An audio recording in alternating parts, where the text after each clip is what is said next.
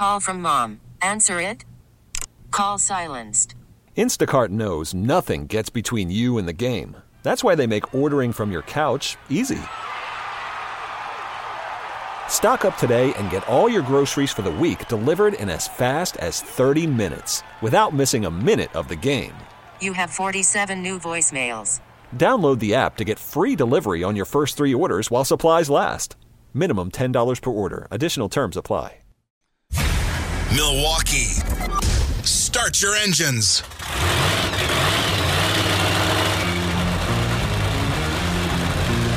It's time to talk all things racing. NASCAR, IndyCar, trucks, and Formula One. This is the Final Inspection Show with Steve Zocchi, Dennis Michelson, and Lori Monroe from RaceTalkRadio.com. Presented by the legendary Great Lakes Dragaway in Union Grove. Now, from the David Hobbs Honda Studios, it's Final Inspection on 105.7 FM, The Fan. Here's Steve Zocchi.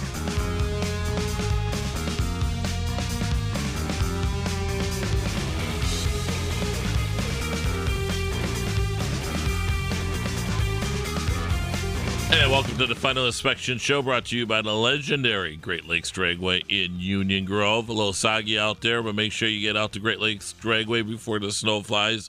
They will be open as long as the weather permits.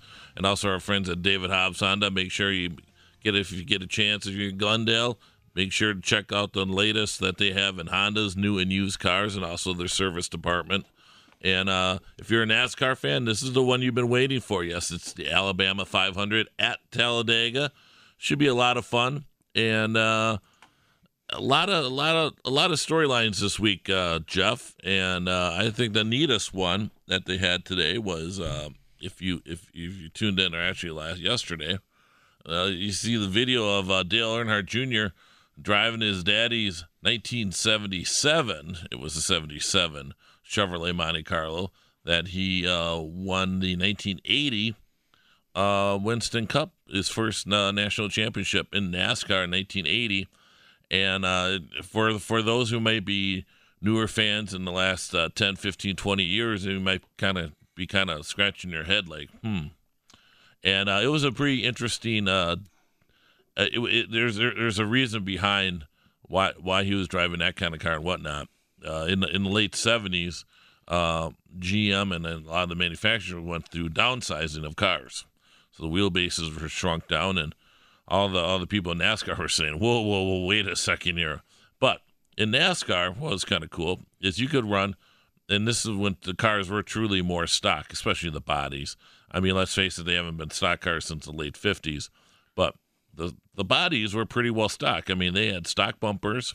The hoods were stock. A lot of the components on the car you could get right from the factory, and you could run a body style for 3 years. Case in point, the very slippery aerodynamic Dodge Charger, which ran from 1971 through 74.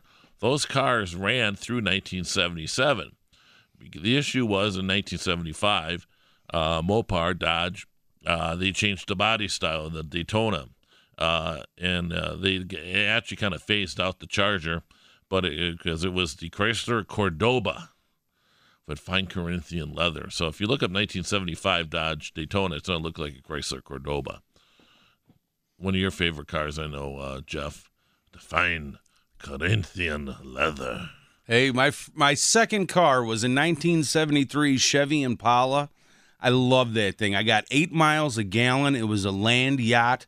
One of those, 4 full rotations to make a turn on the big gargantuan steering wheel.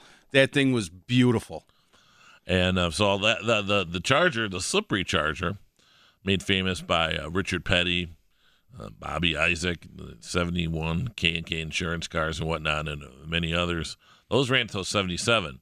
Well, it's interesting. I mean, and actually, what's nice, what I like about Junior is he knows his NASCAR history. The car that he was now this is where they go. Talladega gave him a car. Well, it's from the museum. It's from the state of Alabama, and if it's from a museum, you just can't give cars from museums willy nilly. It's a lot of tax implications and whatnot. And Earnhardt did say, it's on loan. So probably what it is, it's on an indefinite loan to Dale for his collection. Anyways, so that was a 77 Chevrolet Monte Carlo. It was funny, though, because before he took it out on the track, the one question he asked, do the brakes work? Yeah, and that's actually a legitimate question, because a lot of the older cars and that is a. And if the car hasn't been run for a while, you don't want to be Dale Jr. and have an incident. That was a beautiful car, though. Yeah, that car actually was more of a short track car, though. Well, that car, he won at Bristol in that car. Yeah, right. Because the car that they ran at the super speedways, Daytona, Talladega, Michigan, perhaps Atlanta, a few others, was the Oldsmobile Cutlass 442. The 76 model, which had a little wedged headlight, a little bit different from the 77. So just a little sideways in the NASCAR history here this morning. But we have the playoffs in full swing, and of course we had Charlotte last week. And what was your opinion on Charlotte, Jeff? It was okay. It was better than most Charlotte races, in my opinion, usually are. So that was entertaining. Yet again, it's the same old story, 1.5 mile track. Truex is bringing home the checkered. So it was, very anticlimactic at the end. But there was some decent racing in there. You had Kyle Busch just take one hell of a tumble in the points with all the different problems that he had. And then he collapsed after the race and all that kind of mess that went along with it. I thought it was nice. You had some teams. No, maybe you should, for people who may not have seen that, maybe you should kind of give them. He had, he had some damage to his car. Yeah, what happens is, even today, and that you get a lot of carbon monoxide in the car and whatnot. You get headaches. It's anybody who's run a stock car like that. It's real common when the side panels get bent.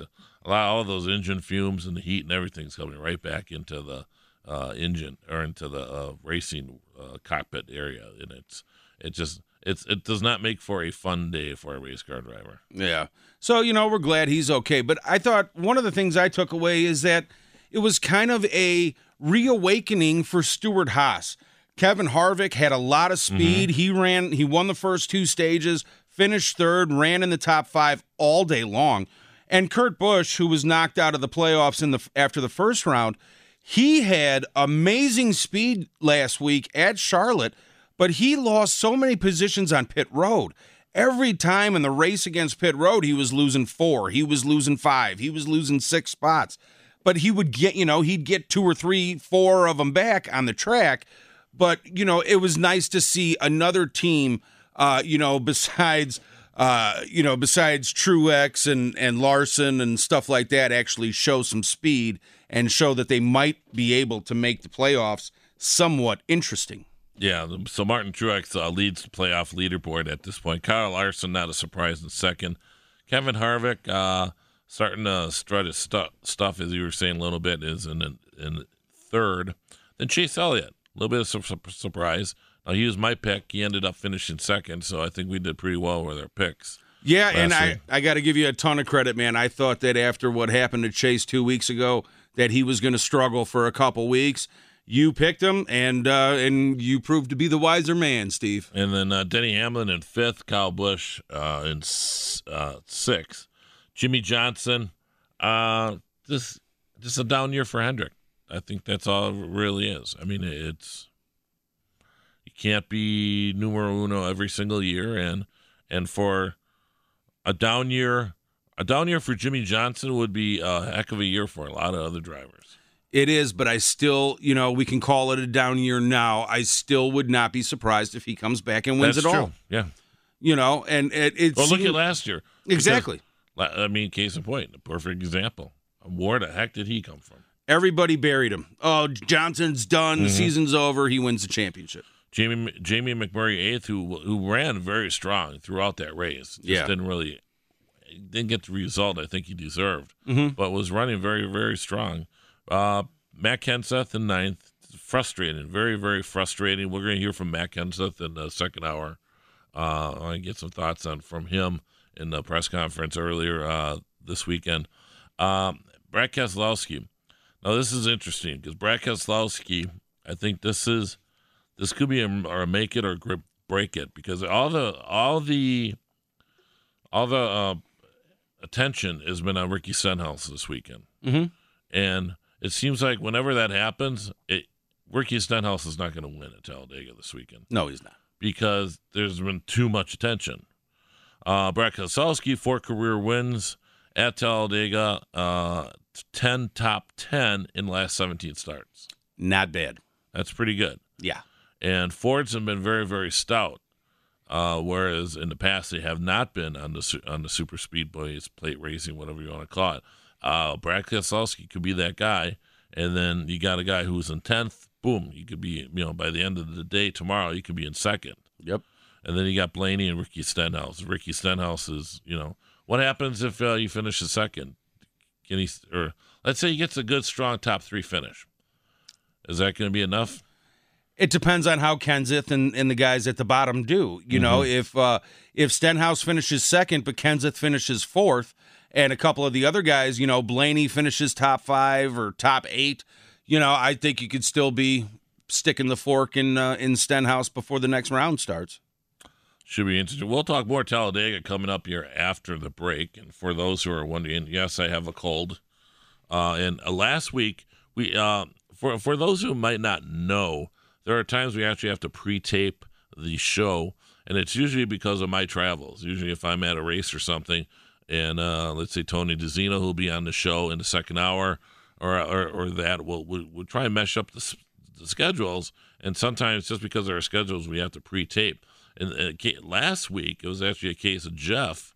We pre-taped because of Jeff, because I hope his head doesn't get too big, but I think he's a strong, he's a very strong point in the show here, and so I tell you, it worked out because I don't know what would have happened last week, because I got a bout of food poisoning Friday night, and about this time 1 week ago, I wanted to die. It was one of those situations where you just want to unzip your body and crawl out and just leave it behind. I've had it once. I never want to have it again. It was the closest I've ever been to voluntarily going to the hospital. Yeah. I didn't, but I sure as hell wanted to. It's brutal. Yeah, and then so I started to feel a little bit better I think it was Tuesday, and then for about 6 hours I was like, hey, okay, I'm starting to feel better, and then I end up getting a cold. So boom, that's why you got the voice. The deep baritone voice here. So the dark cloud of doom is following you, Steve. I wasn't sure what voice I was going to have this morning, because last night I had the scratchy, irritating voice. Earlier yesterday, I had a deep baritone voice. So it'll be interesting to see how long this thing holds out. So it should be a fun show, though. And hopefully my voice won't crack either. So we're going to take a quick break, and then when we come back, we'll talk. We'll kind of set the table here for Talladega. Coming up in till the bottom of the hour, and then we'll have a sports flash. Then we have Dennis Michelson and Lori Monroe will give us their feedback on the world of NASCAR, and it should be interesting. A lot of good stuff from them. And then at 1:05, we'll have Tony DeZino. We'll talk IMSA and IndyCar. A lot of stuff happening in that side of the racing world this week.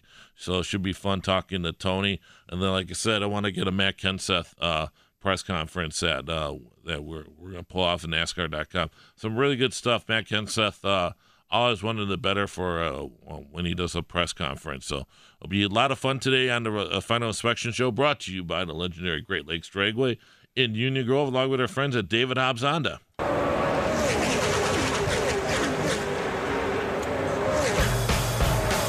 This is Final Inspection with Steve Zocchi, presented by the legendary Great Lakes Dragway in Union Grove on 105.7 FM, The Fan.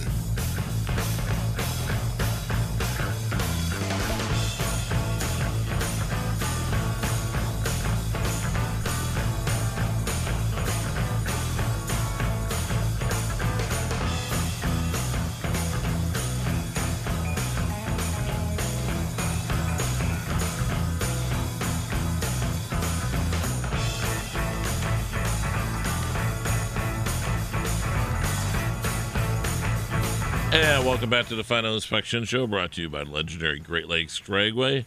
They might be racing out there tomorrow. Fun racing is scheduled to be out there, and tomorrow should be a little blustery, but I think the rain is ending tonight. So make sure you check the website and their Twitter account to see if they are racing out there tomorrow.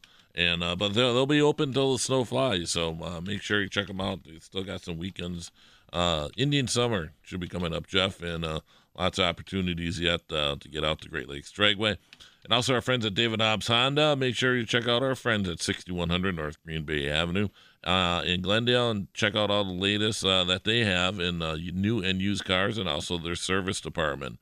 Talladega this week, and this is the one where, I mean, a lot of people love Talladega. Yeah. It's you know, they had, what's his name from NBC Sports, Rupert or whatever his name is? Yeah. With the beard. Yeah. Who I've interviewed on the show here. We're both having dual brain farts I want to here. say Rupert.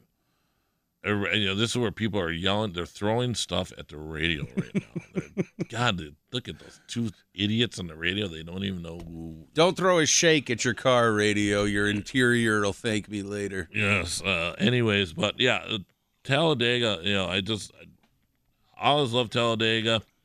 I posted a thing on our Facebook page. If you want to look us up on Facebook, we're at TFI for the Final Inspection show on Facebook. I got to say, Tiny Lund, and Tiny Lund was a one of these great American stories. Somebody should make a movie about this guy. Neat guy. Came up through Iowa, and a friend of mine, Bob McKee, who helped get his start in racing. He himself is a racing legend, going back many years, and hit the NASCAR circuits in the 50s and 60s. At that time, it was mostly dirt tracks that they were hitting before the super speedways were really set up. But for 1963, Tiny did not have a ride for the Daytona 500. And they were running a sports car test for Marvin Panch. He's running, I think, a Maserati. And off the fourth corner, he had a tire blow or something. The thing got off the banking. And with those cars, that style of car, when you come off the banking, if the car is a certain way, it's really easy to flip. And that's what happened to Marvin Panch. And as a lot of those cars did back then, it burst into flames. So Tiny just happened to be out there with a couple other guys, and Tiny's about 6'4", 265, and there's this Maserati upside down with Marvin and Panch inside burning. So they run out there, and Tiny, and with the help of the other guys, flip the car over, grab Marvin Panch out, and save his life. So Panch is in the burn center down at Halifax Hospital at Daytona, and Wood Brothers are in there, and well, who are we gonna put in the car? Well, let's put Tiny Lund in the car. So. And they put Tiny in there. He has a great duel with, I believe it was Freddie Lorenzo and him. We're battling. The Ford was the car to have that year. And Tiny ends up winning the Daytona 500. That's awesome. And Marvin Panch eventually came back to the car, and Tiny bounced around. And I don't know if he might have won a couple other NASCAR races. I know he won what was then the Grand American Series, which at that time I guess you could loosely say it would be like the Xfinity Series. What that was back then, it was shorter wheelbase cars. So it was kind of their answer to the Trans Am Series. Okay. Where they ran Camaros, Firebirds, Mustangs, and whatnot. And he was very successful in that. But he still ran NASCAR races back off and on. In 1975, they were running a race at Talladega, and Tiny's running it. And Tiny at that time was a bit not long in the tooth, but his better racing days were behind him. But was still a competitive driver, still had the respect of the rest in the garage area. Fortunately, and back then they still had the big. You would still have the big one at Talladega, but they didn't have as many of them as they had today. And unfortunately, there's a big one coming off at, I think, turn 2 at Talladega in 75, and Tiny spun. Driver's side was exposed, and before the days of spotters and whatnot, got T-boned, and in fact, unfortunately, died of injuries in that crash. But Tiny Lund is one of these guys that when I think of Talladega, unfortunately, I think of the bad side. but there's a lot of good stories there too at Talladega. Like Richard Brickhouse for the first race, and they're in '69 in the fall. They were having issues with tires, and this is a situation where where you have all this technology in racing in the late '60s, and some technologies were ahead of the others, and it was ahead of the. If you ever look at movies, old movies, and that, they were doing a lot of blowouts back then because the tire technology wasn't keeping up to the cars, especially in NASCAR where you had these heavy full-bodied cars, and the guys were having issues with their tires, and kind of all the big shots, Bobby Isaacs, Richard Petty's, and whatnot, kind of got together and said, "Hey, we're not running at Talladega; it ain't safe." Well, Big Bill France goes, "It's not safe. I'll show you it's safe." He gets into a Great National car, an old Ford. He goes out there. Next thing you know, there's Big Bill France, I think, ran 180 at Talladega. And I can tell you right now, Brian France ain't doing that today. No. and Big Bill's doing it in his, I think there's a shot of him in his short sleeve shirt, tie, and just with a helmet on. That's awesome. That's awesome. That's the difference between Big Bill and Brian France today. Stones. That's stones, onions, whatever you want to call it. So the guys go out and say, "All right, well, let's go have a race." So what they did, a lot of guys still said, "No, we're not racing." Petty and a few other guys said, "No, we're not going to race." So what they did, those Grand American cars that I told you about, they were running that weekend too. So they threw them in the back and they had a race. And Richard Brickhouse ended up winning that race in the number 14 car. I think it was Daytona. And it's from there. I mean, I think they went on through the 70s. I want to say through maybe the late 70s. I don't think they had a repeat winner until maybe Darrell Waltrip. Don't quote me on that, but it was a new winner. It was not unusual for guys, one-off drivers or one-off wins to happen at Talladega. Off the top of my head, I'm thinking James Hilton is one guy. Dick Brooks was one guy. Lenny Pond was another guy that won at Talladega. And there's quite a few others.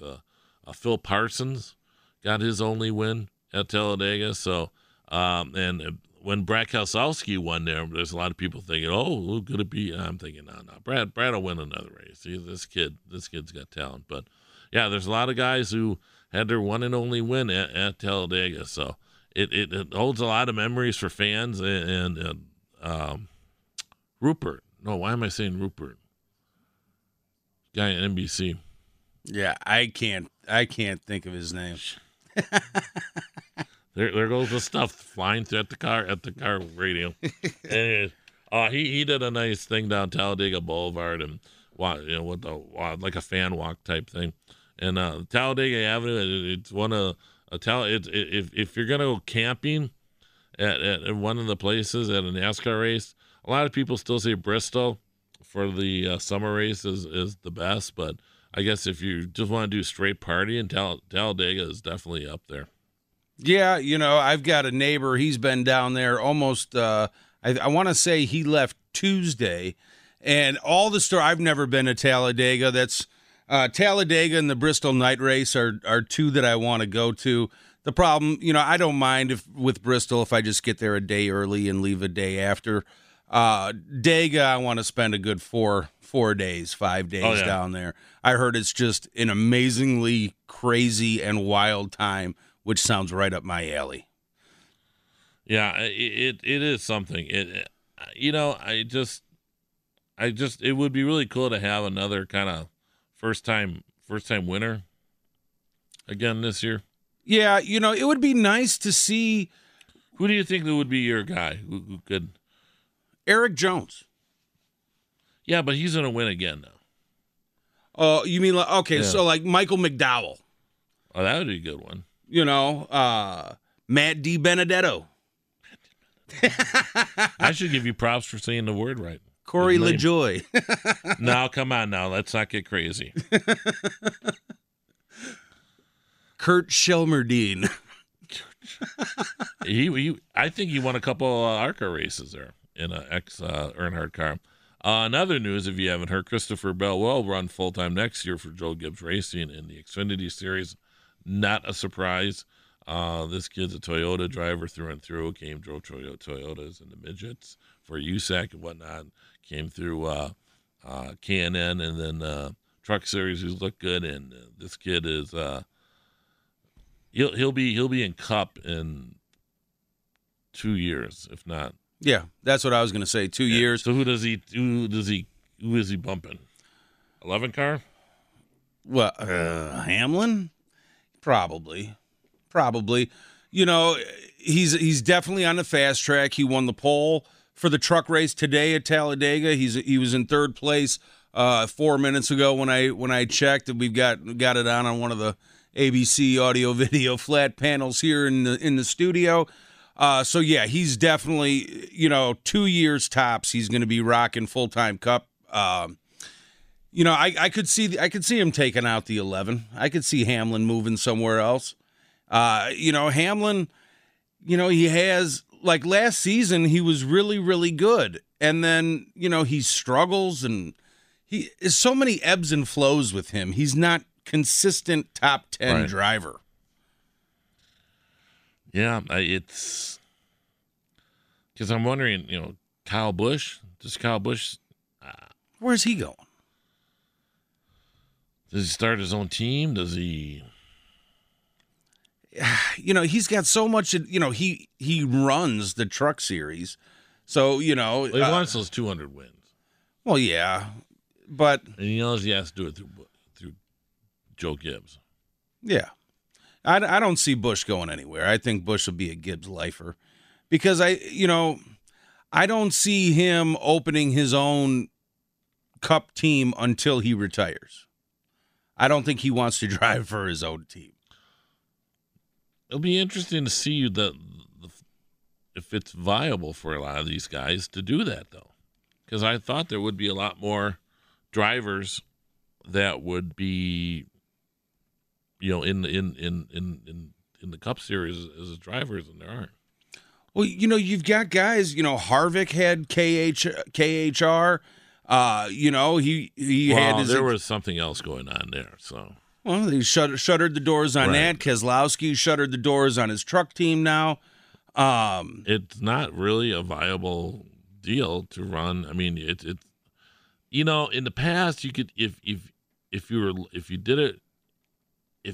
you were in a position of, I don't want to say power, but in a position you knew a lot of people, you could call in some favors, you can get some sponsorship, you were going to at least break even. Yeah, but okay. And I don't think you can break even doing it anymore. You can't. And a perfect example is look at Richard Petty. No one has more cachet in the NASCAR garage or around NASCAR than Petty, and he hasn't been able to field a competitive team in 15 years. Well, and it's basically not even his team. I mean, he's just a figurehead there to help bring in sponsors at this point. Yeah, it's very disappointing. And his hands-on thing is a bunch of guys who restore, hot rods. That's what they're doing at the old shop. Yeah. So, yeah, it's really sad. Talladega playoff history, and this is interesting. I was really surprised by this one. 7 playoff races have been won on last lap passes at Talladega. All other playoff tracks combined, 0. Yeah, I was really surprised they even put that on NASCAR America yesterday. Yeah, I know. You'd think they'd try to bury that stat. Yeah, I'm like, whoa. And 5 non-playoff drivers have won at Talladega, most of any playoff track. That makes sense because this is, it's a free for all. You should have had that song. Queued up. Yeah. 4 playoff drivers eliminated at Talladega who entered holding a transfer spot. And this is the big one, was 2014 with Casey Kane. He was sitting in the catbird seat, and it went within 1,000 feet. I mean, that was, I don't want to say embarrassing, but it was. I mean, you're like, oh my God, the season just went. I mean, it was. It's been a while since we've seen somebody, crap the bed like he did. The only other it wasn't finish, really his fault either. Just everybody gained up on him. The only other finish, like when I saw that, when Harvick won the Daytona 500, when Mark Martin had that huge lead. We had a huge discussion about that with Sparky Summer. Everybody's wrecking behind him, and here comes Kevin from like 8th place. I said Mark Martin should have drove Harvick into the stands. Of course he should have. And he didn't. Of course he should have. I was very disappointed. I said there's certain situations you have to drive like a hole, and that was one of them. Yeah, well, I'll tell you. I don't endorse it, but that's one of them. Yeah. Yeah, because you don't know when that's, and especially with him where he was at his career, and there's a young whippersnapper coming up. That car's going right, and it's right out of Days of Thunder. Yeah, I would have if I was him. Yeah, I would have put him. He was driving the Viagra car at the time, so I would have put him hard into the wall. And our brain fart name we're trying to remember, Rutledge. Yeah. I even got into a Twitter spat with him, but we made up. We kissed and made up. Oh, me and Rutledge. Yeah, back on the Christmas card list and everything. Yeah. Oh, that's cute. So yes, Talladega should be a lot of fun, and we're going to talk to Dennis Michelson, Lori Monroe coming up next, and it should be a lot of fun with them. And if I can just remember where my little cheat sheet here is, and it is not, but it should be a lot of fun. And you are listening to the Final Inspection Show, brought to you by the legendary Great Lakes Dragway in Union Grove, along with our friends at David Hobbs Honda.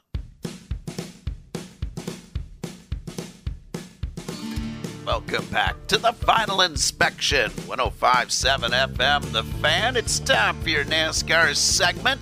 That means it's time for Dennis Michelson and the lovely and talented Lori Monroe from RaceTalkRadio.com. And Lori, the playoffs continue. Yeah, they continue, and they're going to a track where anybody can win, allegedly, and it's going to be pretty exciting. I'm just glad it isn't the third race in this middle, I guess, what do you call it, a segment? You don't even, no, that's the races. The races are in segments. What do you call this part of the playoff / chase? Race number 2? We're within the round of 12. We're the middle race in the round of 12. Is that what they call it, a round? Yes, and we're trying to determine we're trying to determine who qualifies for the round of 8. Every year it's different. Last year it's so-and-so nation and it's the chase, and now it's the playoffs. Yes. It really, honestly, I'm getting to the point I'm overwhelmed. I was watching the Xfinity race. It's no longer the Nationwide series. I was watching the Xfinity race from Charlotte last week, and the guys doing the commentary up in the booth, they could not even get anything straight. They were confused when it comes down to, because it was their elimination race. They were so confused as to how the points were stacking up, who was going to be eliminated, who has to finish where in each race, when it's so confusing that the guys that are supposed to be painting this big picture for us, when they're confused, how on earth is a simple-minded person like me supposed to keep track of everything? It's really to the point, it's it's overblown. There's way too much going on, too many moving parts. A few years ago, NASCAR made this big change of the point system. And the whole idea was we're simplifying the sport. Right. So people from outside of the sport can understand it. Oh, good luck. Could you imagine being like a football fan that was upset because the players were kneeling and you're looking for something else to do on a Sunday afternoon? And you go ahead and you listen to this and you're trying to comprehend. And these guys are talking about a race that's in segments with segment points. And, if you win the segment, you get a playoff point. But if you don't win the segment, then you get a point that goes towards your point total that will help you in the playoffs. I could only imagine that after about 5 minutes of listening to this simple system that takes the announcers 10 minutes to explain it every time, that you'd be sitting there changing channels and maybe trying to learn how to crochet or something else because but the announcers are confused themselves. So, yeah. you know, the new fans are confused. The old fans are confused. It's not easy. And then on top of that, you throw out terms like PJ1 on the track, and people are going, "Who's PJ? Who's PJ? Did they forget the B? Is it supposed to be PBJ on the track? What is going on?" PJ Jones, maybe he's making a comeback. It is so confusing. I remember when the toughest thing you had to learn as a fan was the difference between loose and tight. And now you get all these terms thrown at you. You get all this other crazy things. And, encumbered. Oh, yeah. Encumbered finishes. Okay, Lori Monroe, something's been perplexing me all week, and I need you to explain it to me. There's a rule in NASCAR that says that you cannot work on the car when it is out of the pit box. There is another rule in NASCAR that states that you cannot take equipment outside of the pit box. Can you explain to me why Jimmie Johnson didn't get a one-lap penalty for pitting the car outside the box to fix that last lug nut? Yeah, I don't know. I think they're calling it a safety thing as well, and I don't understand it either. There should have definitely been a penalty. This is so bizarre to me because every week that you go to a race, watch a race, there's some rule that seems to be broken and there's no repercussions for it. Is there any question why fans are riled up over rules and NASCAR and people breaking rules, meaning NASCAR breaking their own damn rules? It is really weird. It makes you very confused. You lose confidence. You lose confidence in their judgment. You lose confidence in everything that's going on. And once that happens, everything else just sort of falls apart. And sadly, this is what we see happening. I can't explain it. I'm sorry, I can't. The rule is black and white. The rule states that if you work on the car outside of the pit box, it's a one-lap penalty. It's a severe penalty to discourage guys to do this because it is a safety factor and all that. And this coming on top of a couple of weeks ago where they basically gave the death penalty to Chase Elliott with this huge encumbered penalty for a guy adding a piece of tape to the back spoiler when that isn't specifically in the rules. So here you have a rule that is broken and then a rule that is made up. 2 weeks difference. Yeah. And maybe the difference is that it's Jimmie Johnson versus Chase Elliott. I don't know. And then you look at a couple weeks ago, the gas man, the fuel man, putting one foot down when he didn't have a can in his hand. You know, stuff like that. It just really, really makes you scratch your head.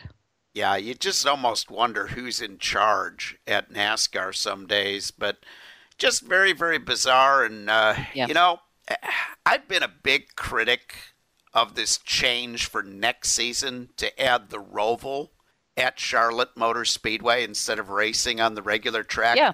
After what we saw Sunday, bring on the Roval. You have a rule package right now where you basically clean air is worth about 2 seconds. For sure.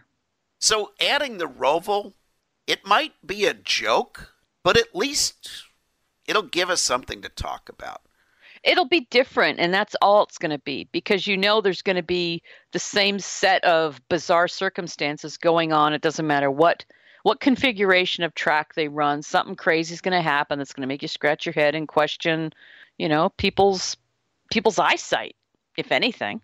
Yeah, very crazy indeed. And now we're going to Talladega, speaking of crazy. And there's about 3 or 4 guys at the bottom of this elimination format that almost need to win to get in. There is such a weird disparity with these points, though, that even guys that are like Chase Elliott's position, where he's 4th in points right now and not locked in, it almost looks like he would need a win to guarantee something because everything is so close. This is the only good thing about changing points and changing the system every year, is that you have no idea what the right strategy is going to be. Yeah, it sort of messes up any strategy you have, coming from the year before and going in and how to plan anything, which I hate it as a traditional race fan because I love the fact that a crew chief could have books of notes from years and go back on stuff and see what they did. And now everything's just thrown to the wind because every year it's a whole different kettle of fish for everybody. And that's nuts. Some new people probably think, oh, it keeps it fair. Everything has to be fair because everybody's cheating and everything has to be fair. Wah. It just drives me absolutely nuts. This is stock car racing. And one of the joys of stock car racing was watching guys be innovative. We used to use the word innovative. We didn't call them cheaters. They were innovators. Exactly. Yeah, they don't understand. They must have took that word out of the dictionary for the younger people because it doesn't exist. Maybe they don't know what it means. I don't know. Just like they wouldn't let the announcers mention the words clean air last week on the broadcast. It was crazy stuff.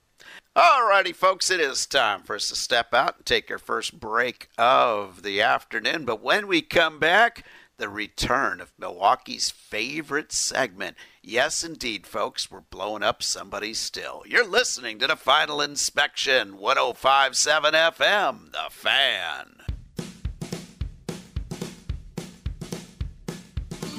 Welcome back to the Final Inspection, 105.7 FM. Dennis and Lori on a Saturday afternoon.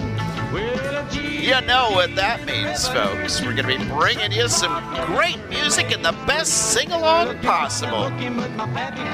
Everybody now. White lightning.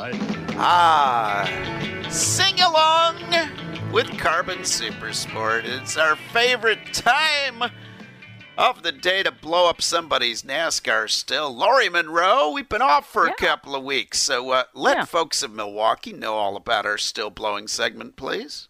Absolutely. If something has upset you in the week of racing, we are here to blow it up for you. So head over to racetalkradio.com and you can fill out the form there or send us an email. Let us know what you want blown up, and we just might include you in our weekly still blowing, just like we have Patrick this week. And nice. Patrick has sent me an email saying the still he'd like to blow up is the people assuming that Martin Truex Jr. had a subpar car or was sandbagging the whole race until the end when he won. He says anyone who's watched or followed NASCAR or follows racing knows teams and drivers don't always have the setup that they hit on every time, and the cup races are long and the teams adjust and they know how to track changes. So people just back off. They worked on the car and they won when everything was said and done. So that's what Patrick has to say. Very good. Now my still blowing is it comes down to all these yellow walls at Charlotte. Love the yellow walls. I always have. What I don't like is the fact that whoever's painting these walls now is spraying overspray all over everything. It's on the track. It goes from the wall down to the track. You can actually see it. And any place where they don't really show a lot with the camera, it's basically like this yellow stuff was crop dusted all over everything. It really looks horrible. And I posted this on Facebook. You might have seen it. And somebody chimed in that they were actually part of the company that originally painted the walls gold back when I guess it was Sprint, and that they had just a few days to change it back to white, and there was never any overspray when they did it. And now apparently Charlotte is in charge of doing this themselves. So that's where all this overspray is coming from. It just irritates me that this overspray is all over everything. There was one area down like between the entrance to Pit Road and Turn 4 where it looked like they ran some equipment through the overspray while it was still wet, because you could see little pieces of yellow painting on the surface. And of course, as the weekend went on, it got covered up with all the rubber marks. But still, you're right, that overspray was disgusting. And for Patrick still, my goodness, folks, so as the traction compound went away, his car stayed the same, but everybody who was using the compound got worse. My still blowing this week has to do with one of the NBC announcers. Oh, Lord. When I say that, I leave it wide open because there's so many NBC announcers that I could have picked on this week, including Dale Jarrett saying the second-place finisher has already run into the wall, which was echoed exactly by Rick Allen, but that was not nearly as egregious as the line by Clinker Pargelman. And why this guy is a pit road specialist when guys like Mike Massaro and others are out of work right now is beyond me. Maybe he's working for minimum wage.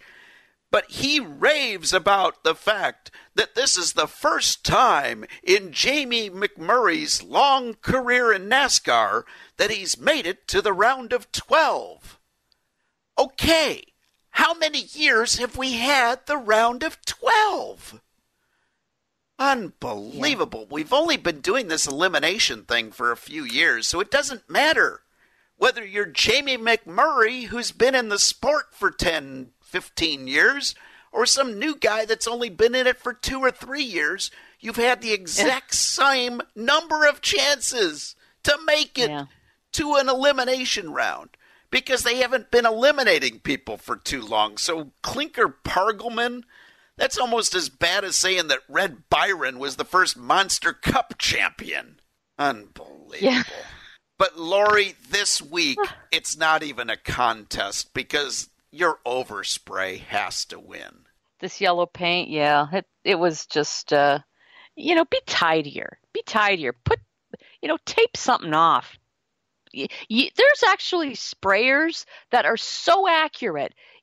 There's no overspray whatsoever.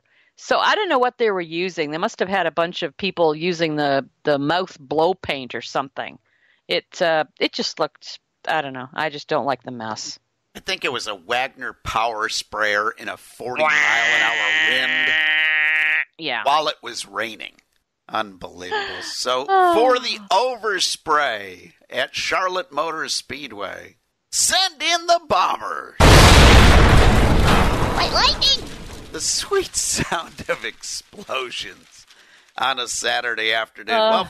Folks, before we wrap things up, it's time to talk a little bit of NASCAR news. How about this for a cool way to celebrate the last race by Dale Earnhardt Jr. at Martinsville, then have his wife, Amy, drive the pace car? I love that story.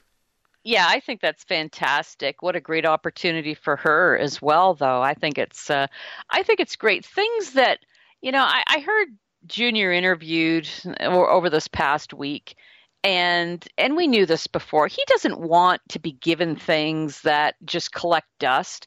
So to honor him in ways like they're doing, some of the tracks have been doing, I think has just been fabulous. So to have his wife lead the field around, I think that's fantastic.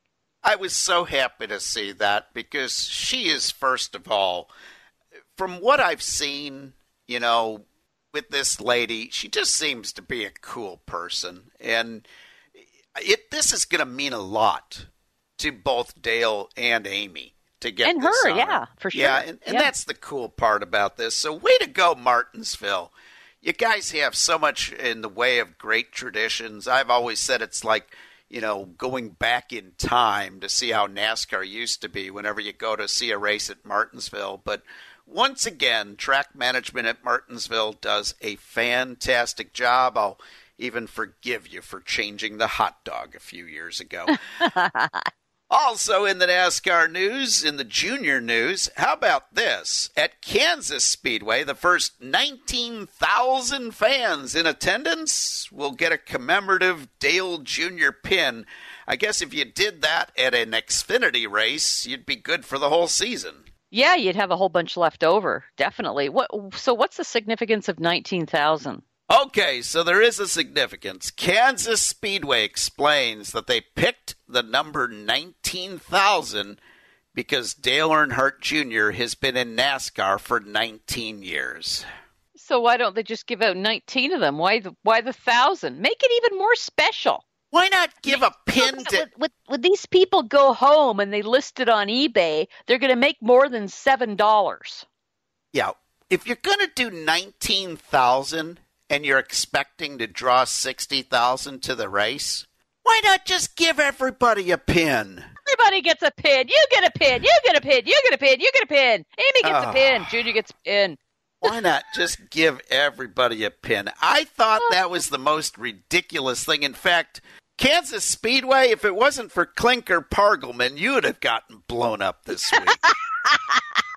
What a lame excuse. They probably go. Here's what it was. They probably got a special rate for ordering 19,000 of them. From Vistaprint. Exactly. And they got a special card in the mail. And now the good news is the next driver that goes ahead and retires, they can do a commemorative pin because they'll get that 25% off thing from Vistaprint as well. So they'll be absolutely. Doing well. They probably got their big bonus email already. Oh, my goodness. But what a lame number to come up with. That's funny. That is funny. Yeah, anyway. Also in the NASCAR news, bad news for Hendrick Motorsports. LiftMaster will not be renewing their contract with the team. They sponsored Casey Kane for 4 races this year, didn't see the value, and have run away. Lori, I'm really concerned about more and more sponsors leaving. We've already seen Target leave, and now another smaller sponsor leave. It's getting a little bit scary for the NASCAR drivers and the teams as they're going to take a big hit on their purse money from the sponsorship from Monster next year. Are they also going to be able to survive losing more sponsors like this? Yeah, it is really, really hard to watch this because even in the past couple of years, you've had teams having to sponsor their own cars. You just look at the Furniture Row car. You look at this whole Monster deal with Kurt Busch as well. When that was going for this year, I know it's screwed for next year. I don't know. I don't know where this is going. People don't seem to be, or I should say, companies don't seem to be seeing the value in investing in NASCAR. So when you've got the series sponsor cutting back the way that it's going to happen, I just don't know. I don't know what's going to happen with the future. Look at Danica Patrick. It was great she had her Warrior brand on her car last weekend, which got totaled.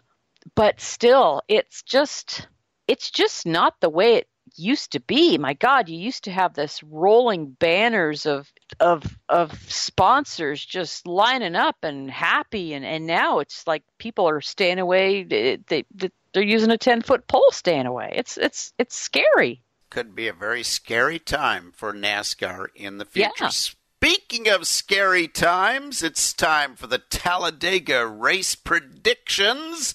Go ahead and spin your big prize wheel and see who you pick this week to win at Talladega. Well, I spun my wheel, and I'm going to say that he's coming back and he's going to win again. It's going to be Ricky Stenhouse Jr. Wow. That is a great prediction. I am going to go old school prediction on mine that the Wood Brothers and Ryan Blaney will end up in victory lane this week. So that would be nice. 2 bold predictions of young drivers breaking through for the big victory. Thanks for tuning in. That's what we do. That's what we do. Thanks for tuning in to the NASCAR segment on the Final Inspection, 105.7 FM, The Fan. Milwaukee, start your engines.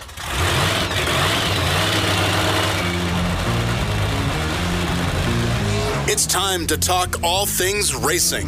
NASCAR, IndyCar, trucks, and Formula One.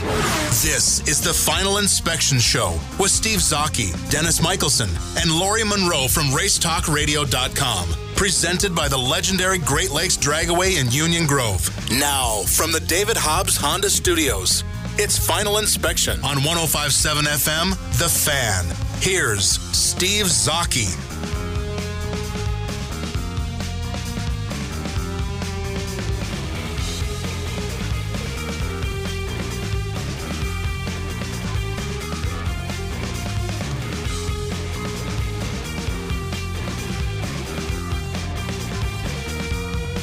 Welcome back to the Final Inspection Show, brought to you by the legendary Great Lakes Dragway in Union Grove, along with our friends at David Hobbs Honda, 6100 North Green Bay Road in Glendale. Joining us on the Great Midwest Bank Hotline, it's my pleasure to bring Tony DeZina from NBCSports.com onto the show. Welcome. Hey, Z-Man. Hope to bring a little sunshine on a rainy Saturday for you. Yeah, it's a little dreary. Good football weather, I guess. As the Badgers roll off here a little bit. Good for indulging in a little football inside and we'll talking some stuff here. So, Road to Atlanta. Tell us about your little trip down there. Yeah, just was down there for the IMSA season finale last week. The WeatherTech Championship. Most of its championships were pretty much set going into the weekend. The Taylor brothers won the prototype and overall championship. Christina Nielsen and Alessandro Balzan won GT Daytona. The Corvette pair, Jan Magnuson and Antonio Garcia, won that title. And then Sheboygan, Wisconsin's finest, James French and Pato Award won the PC title. But none of those guys had good races. The Taylor guys had a mechanical. The PC guys got crashed out, lost a perfect season. Corvette guys were second, and the Ferrari had all sorts of issues, starting with crashing into Helio Castroneves off the start, had to go behind the wall for other repairs and only finished ninth. So we're left with a situation where the Tequila Patron guys, the Nissan team, they won it overall with Brendan Hartley and Ryan DL and Scott Sharp. And in the week that's followed, pretty much all of those drivers have become other stories in other series or other teams. So we capped the season, and it didn't feel at all like a season finale. It almost felt like a start of things to come for the rest of 2017 and into 2018. Yeah, we'll come back to Brandon Hartley in just a second. But if I'm an IMSA prototype team, how scared am I of Team Penske, who really hit the ground running? This is let's kind of shake the dust off our shoes here. We haven't run prototypes in 5-6 years, whatever it's been, and let's just kind of do a little test session here. Boom, they end up on the podium. Yeah, ho-hum, right? I Yeah. mean, the car's been rebuilt after a testing accident. Castroneves sticks it on the pole. They they go from saying, "Oh, our driver changes are comical," but they're obviously good enough at them because they stayed out of trouble once they avoided the comeback, getting hit early on. They finished on the podium. And the difference here is this wasn't with their Acura prototype that they're going to run next year. This is with a global P2 car, an Orica. So what that means is it's kind of a car that's open to anybody. And I think that showed the performance of what that car can do in a team that shows up. You know, for the rest of the IMSA paddock, wrote about this in a column earlier this week. There's a really good level of preparation for pretty much most of the teams on the IMSA field. But then Penske comes in and it's like, oh boy, there's just from the optics, the presentation, the performance, the hitting the ground running this solidly, it might send shockwaves down some of the competitors' spines, and it's going to force a lot of people to raise their game as a result. Yeah, I certainly agree with that. I mean, it's interesting when a team like Penske does that. It kind of raises the bar for everybody, and I guess everybody, it's with any sport that can happen too. I mean, you just hope it doesn't turn into a situation like Mercedes, where the technology isn't necessarily on the same level playing field. I don't think we have to worry about it as much in the IMSA next year. But you just wonder about, is Penske going to be dominate? It's just going to be total domination of the series next year. I don't think so. I mean, it is still a new car, and that there are a lot of other good components. The Nissan team is mentioned. Mazda will be a lot better next year, and Cadillac, of course, is the defending champions now with 3 cars. The rest of the manufacturers only have 2, so they do have 1 extra car compared to the rest of the field. Quite who Jordan Taylor will have as a teammate. It's kind of the next big question mark within that paddock, in just terms of who's going to replace Ricky Taylor. The brothers have, they've done all that they've accomplished this year, and Ricky is now off to Penske next year. So that's a big step in his career, and I think one that was born as early as February this year when he tested an IndyCar for them at Homestead. Christina Nielsen wins the championship. Unfortunately, she loses her ride.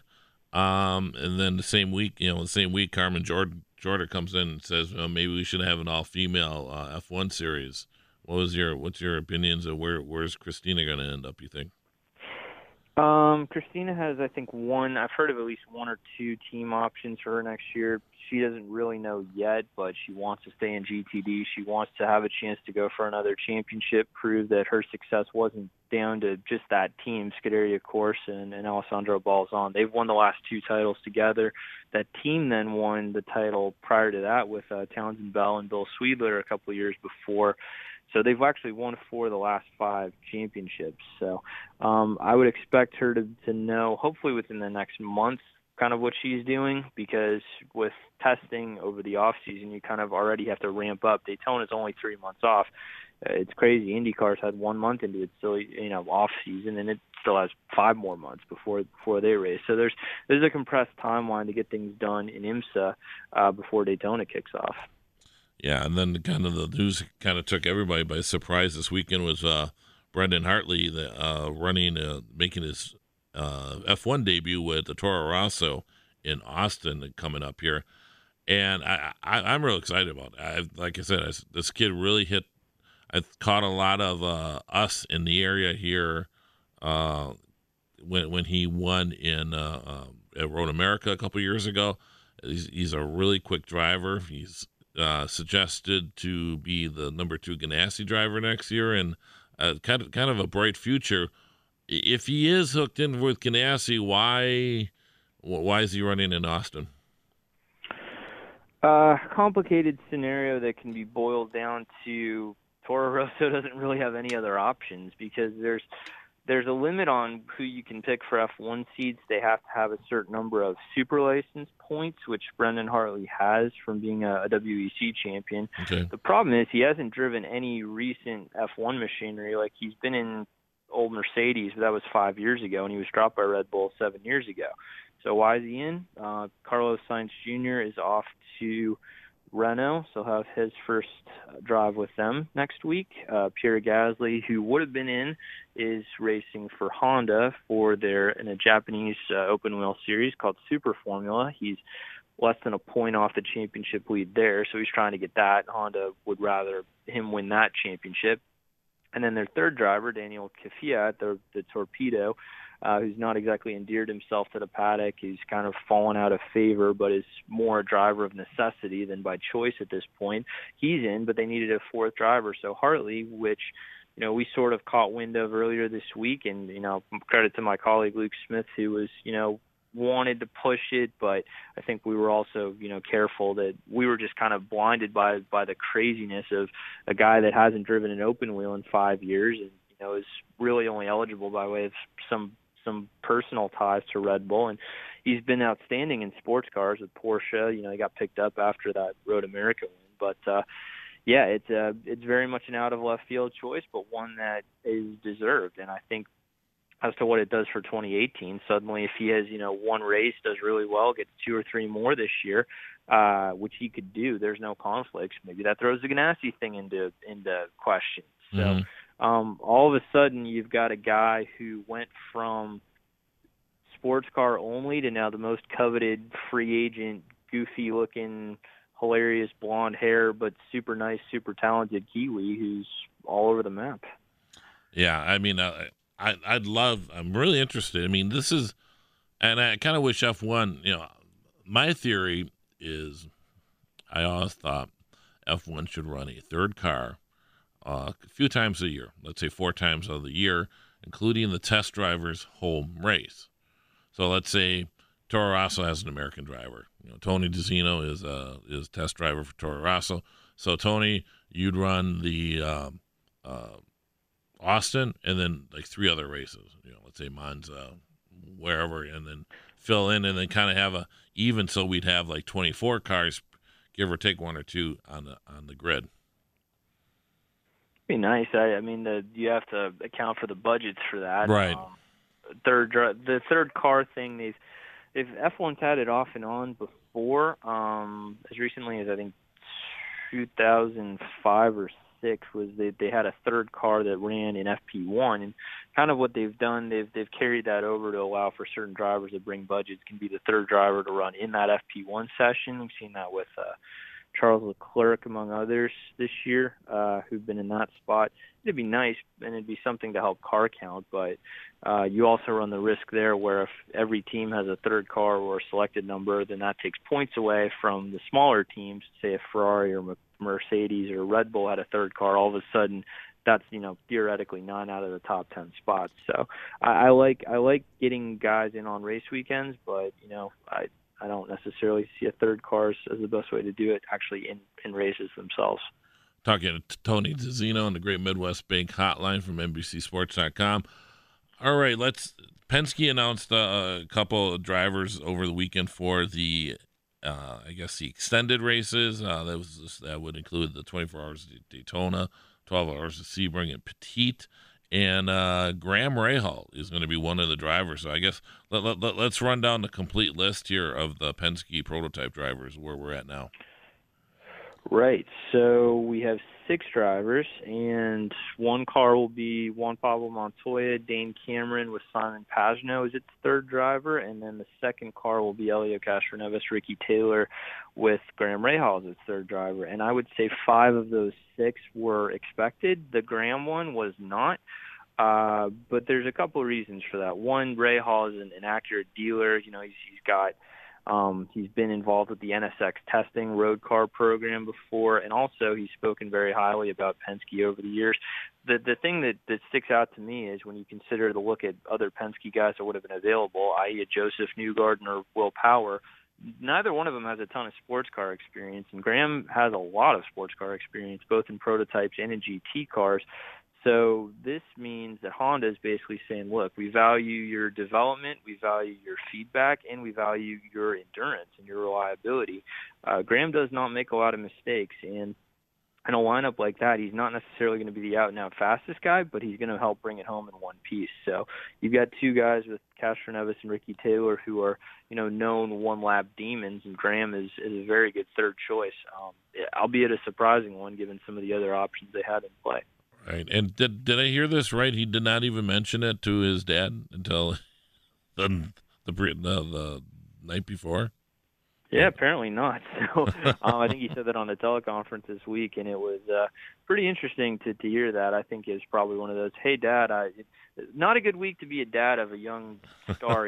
Wayne Taylor loses Ricky to Penske, Bobby Rahal loses Graham to Penske, and they both have to fill from elsewhere for their IMSA programs. But, good on them. I think that's every driver's dream is to get to that. And, in Graham's case, he's kind of got the best of both worlds because, if he impresses with Penske in a sports car program, maybe 2-3 years down the line that opens up an IndyCar door for him at Penske. He's still only 28, hard as that is to believe. And, Will Power's in his mid-30s. You don't know how much longer he'll do it. Pagenaud's same thing. Could this be a longer-term play from Graham's thing if he impresses enough? So there's a lot of forward thinking that'll come with this signing. Very interesting, as I say. Tony, can you hang on for a quick break here, and then we'll talk IndyCar when we come back? Yeah, sure. Schedule and the like. Excellent. Tony DeZino talking to us on the Great Midwest Bank Hotline. We're going to take a quick break, and when we come back, we'll talk about IndyCar with Tony DeZino from NBC Sports.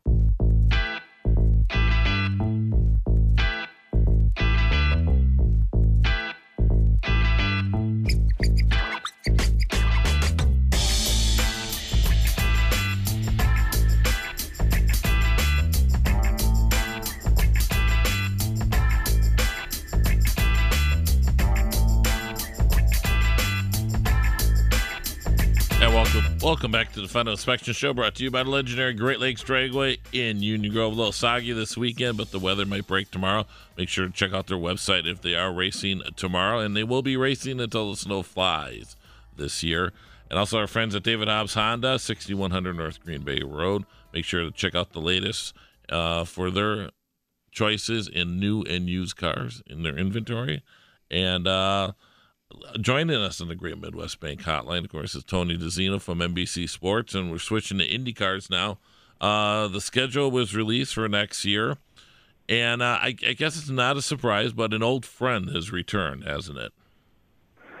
Yep, Portland International Raceway back on the calendar, probably a year ahead of schedule. I think they were more likely a 2019 ad, but a marriage of convenience comes together with Watkins Glen and IndyCar unable to come together on a date that works for them. Labor Day didn't really work for either party. A bit of a shame. And it's something where, just as a fan, if you want to have both IndyCar and IMSA on the same weekend, you really only have two options for that, Long Beach and Detroit. Well, IMSA runs at Watkins Glen on July 4th on Independence Day. But in this case, that's not something they can accommodate, and it's not anyone's fault. It's just, what series are on a certain dance card. And for IndyCar's sake, and I think it was probably a little underwhelming with the turnout they've had the last 2 years. Portland is a track that has a bit of a history. It has local support behind it, which is kind of important. Doesn't have a title sponsor yet. It was just announced as Grand Prix of Portland, but Mark Miles said that's something they're working on. It'll fall into the same Labor Day weekend. So as we've seen with kind of revived events from IndyCar, it's been kind of hit or miss. Gateway was huge, but that's because they had a big title sponsor activating. Watkins Glen's now off. Phoenix has been kind of dodgy, but of course we've seen what's happened at Road America. That's been a hit and a half. So I think Portland will fall probably in the middle of those just when you look at it. It's a market that's been underserved really by all forms of racing for about a decade. NASCAR doesn't really have anything up there. There's no sports car races. So we'll see how it goes. But Mexico is also still a possibility, but it seems like because they want to make things happen, they want to run it in early August, which would be nuts. But that'd be really hot, wouldn't it? It'd be really hot. So could they run it as a night race? No, they couldn't run it as a night race. You could run part of it. Part of it runs through a stadium, but I don't really think they would have the infrastructure for that. Yeah, they would. They'd be up against it. I know they've had some late afternoon races there in the past. Certainly, you'd have to get flood lighting or other sort of temporary lighting to help the circumstances if that were the case. Silly season, of course. Drivers switching back and forth. Tony Kanaan going to AJ Foyt Racing. There's been other movements and whatnot. But the more important, this is kind of the behind the scenes, which in many ways can be just important as to drivers, are the engineers. And you have a nice write-up in that you wrote up earlier on the engineers and the movement. Kind of walk the listeners how that goes about. Right, so no different than in NASCAR where you've got a good driver-crew chief relationship. It's very similar to having IndyCar, and guys click either in their first year together. This year's champion, Joseph Newgarden, had a new engineer in Brian Campy. Alexander Rossi was really good as a rookie, but he was even better this year with another new engineer, and Joseph's old engineer, Jeremy Millis. So there's how the guys mesh together is going to be very interesting, and especially with a new car. So the more I thought about it, the more I was like, well, we've already hit all the driver components, or most of them, but the engineering side, there's a lot of changes. So Helio Castroneves gone to sports cars. His engineer is going with him, so he's not staying in IndyCar except for the two races he comes back. Then at Schmidt-Peterson, where official announcement probably forthcoming next week about James Hinchcliffe's re-signing. He's wanted Robert Wickens alongside. If it happens, great. It looks like it will. But Hinchcliffe's unfortunately been something of an engineer killer I don't know if it's through any fault of his own or just circumstances, but the guys had Craig Hampson and who did some success with Sebastian Bourdais, and he's had Nathan O'Rourke, Tino Belli. Now he's had Alan McDonald. Alan has now gone to Ed Carpenter Racing, where he'll work with Spencer Pigot. Spencer's a guy that I think is kind of the early contender to make a big leap forward in performance based on testing that he's been able to do. He tested at Road America last week, which was their first time working together. Ganassi has a lot of engineering changes with two cars going away. That moves 2 or 3 of its guys off. Eric Cowden goes with Kanaan to Foyt. Who does Sato get his engineer? Does his guy from Andretti go with him, or does he, Ray Hall rely on their strength and depth that they have? So just as much as the driver movement is seeing the guys that are the primary engineers for the drivers. So it's an interesting component. There's probably, I would say, 50% turnover in terms of driver team and or team engineer combinations. Have I missed anything In terms of IndyCar? Really? I think we're much touched everything. Yeah, I mean, it's kind of waiting for, I think, 4 or 5 things to fall through. The Hartley thing is now kind of the next big question mark, because depending on how his F1 deal goes, and if Toro Rosso pries him away from his projected IndyCar seat, well, then suddenly that opens up a Primoz seat that's been earmarked for him. So, and that would be interesting. There's plenty of guys. There's plenty of young drivers, R.C. Enerson, who we've talked about before, Connor Daly, Carlos Munoz, Sage Karam, Matthew Brabham, on down the line.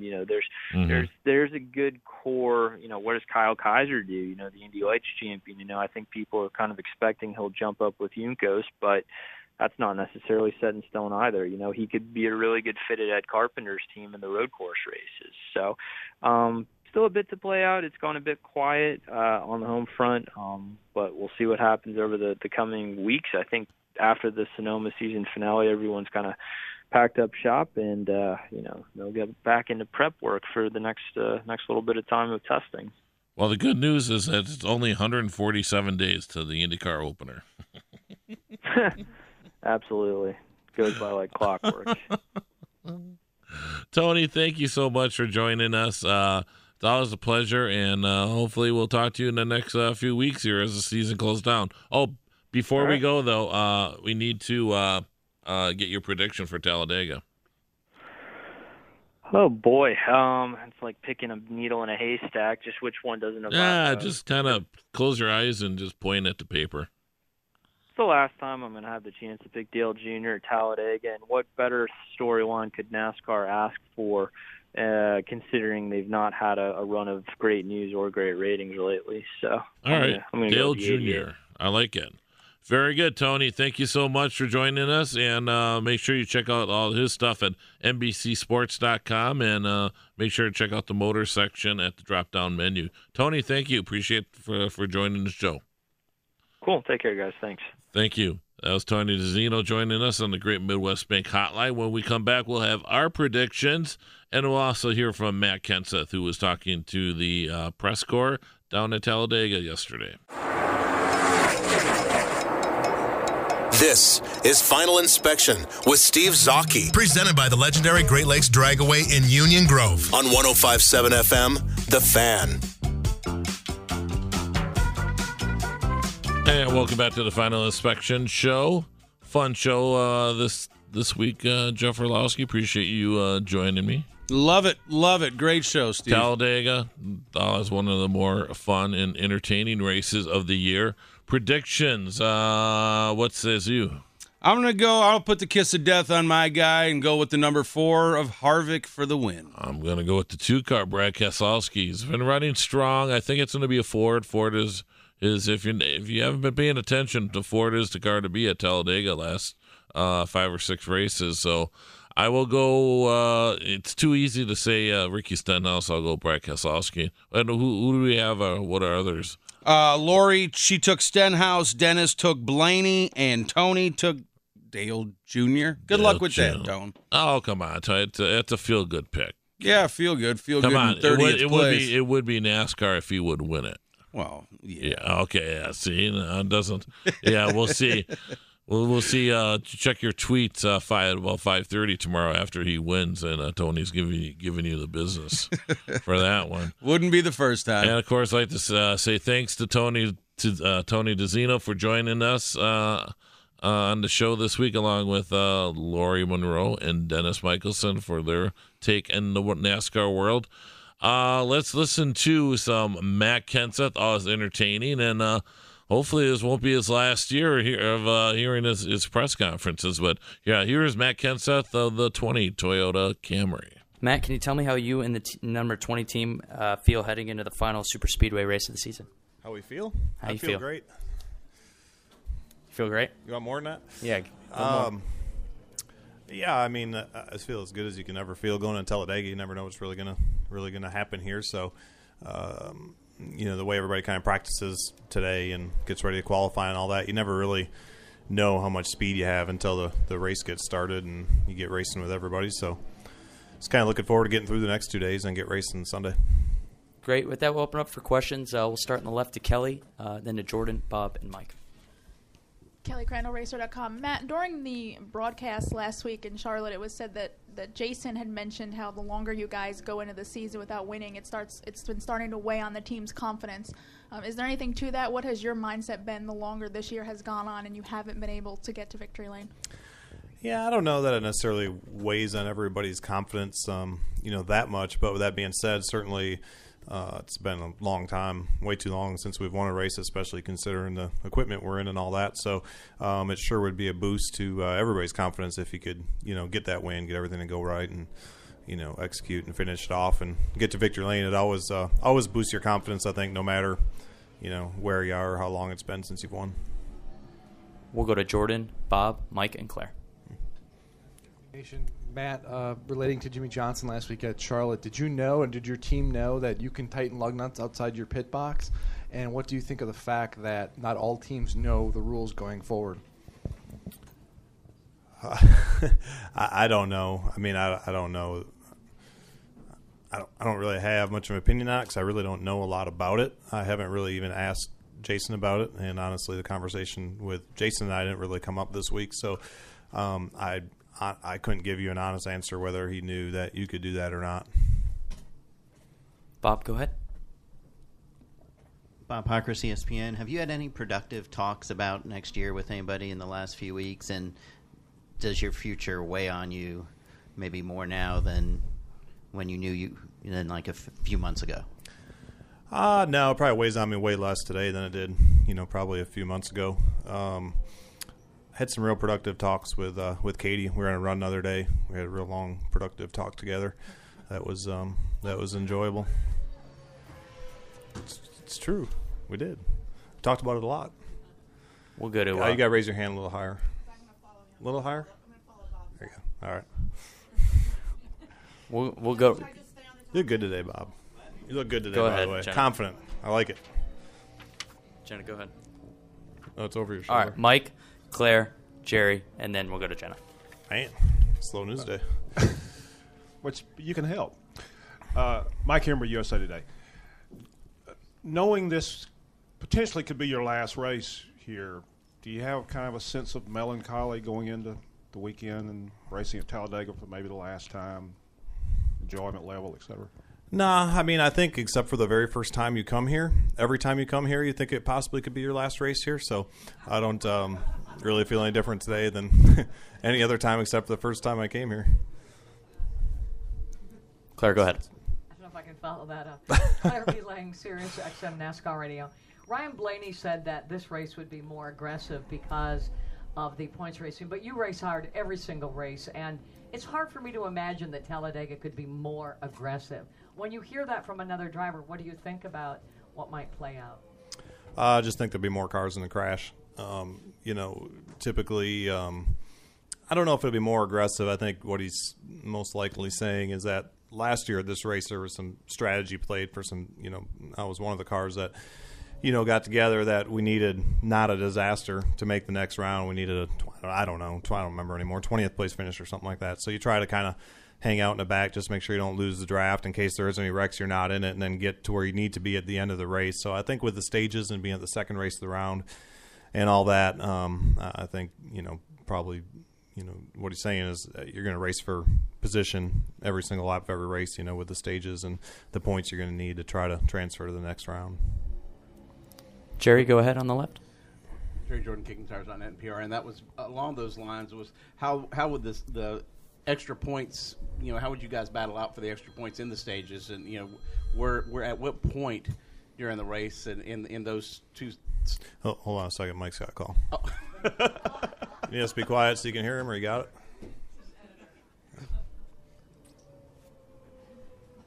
Okay, go ahead. He can't hear me anyway. Okay. So at what point during those stages do you actually try to turn it up and get as aggressive or whatever you want to call it? Yeah, I mean, I think you try to keep that track position the whole time if possible. I mean, I've been fortunate a few times, had some pretty fast cars here where you could kind of control the flow and the pace of the race, and it was hard to get shuffled out and that type of thing. So I think you hope for that kind of speed, and then you hope to make the right decisions and try to stay there the whole time. It's harder to go from the back to the front than what it used to be, especially if everybody's, if nobody's on to kind of hang out and hope there's a wreck strategy and you're not in it. It's harder to get back through the front because it just gets side by side and plugged up, and there's not a lot of places to go. So I think you try to race hard to keep that track position the whole race if you can. Jenna, and then we'll go to Bob, and then we'll go back to Mike. Jennifer, AP. Matt, I have 2 questions for you. Those productive conversations you've had with Katie, you've got a lot of mouths to feed at home. What is it that you're looking for? This episode is brought to you by Progressive Insurance. Whether you love true crime or comedy, celebrity interviews or news, you call the shots on what's in your podcast queue. And guess what? Now you can call them on your auto insurance too with the Name Your Price tool from Progressive. It works just the way it sounds. You tell Progressive how much you want to pay for car insurance, and they'll show you coverage options that fit your budget. Get your quote today at Progressive.com to join the over 28 million drivers who trust Progressive. Progressive Casualty Insurance Company and Affiliates. Price and coverage match limited by state law.